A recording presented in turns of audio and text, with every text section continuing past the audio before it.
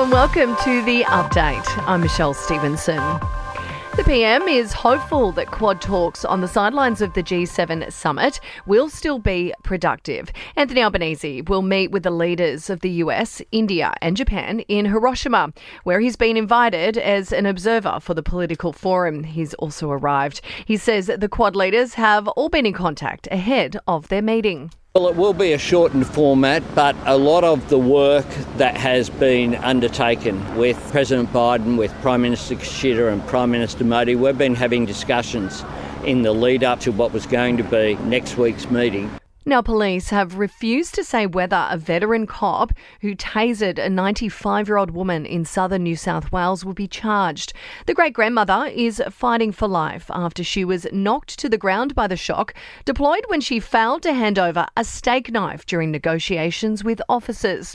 Assistant Commissioner Peter Cotter has stressed the investigation into the incident is being taken very seriously. At the time she was tasered, she was approaching police, but it is fair to say at a slow pace. She had a walking frame, but she had a knife. AMP has copped a pretty hefty combined $24 million penalty for charging customers it had been told were dead.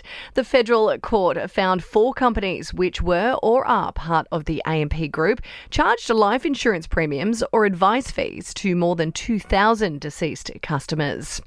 Well, around 300 more pilots and cabin crew will be required as Qantas expands its international network with additional flights, more aircraft and new routes. The expansion will see close to 1 million extra seats become available from late October.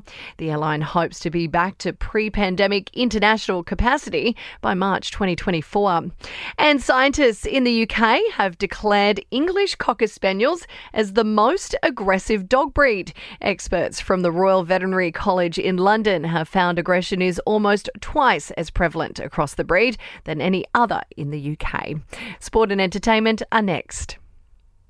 To sport, and Rafael Nadal says he'll fight to get back on the court in 2024 to say goodbye to fans before retiring. He's withdrawn from this year's French Open.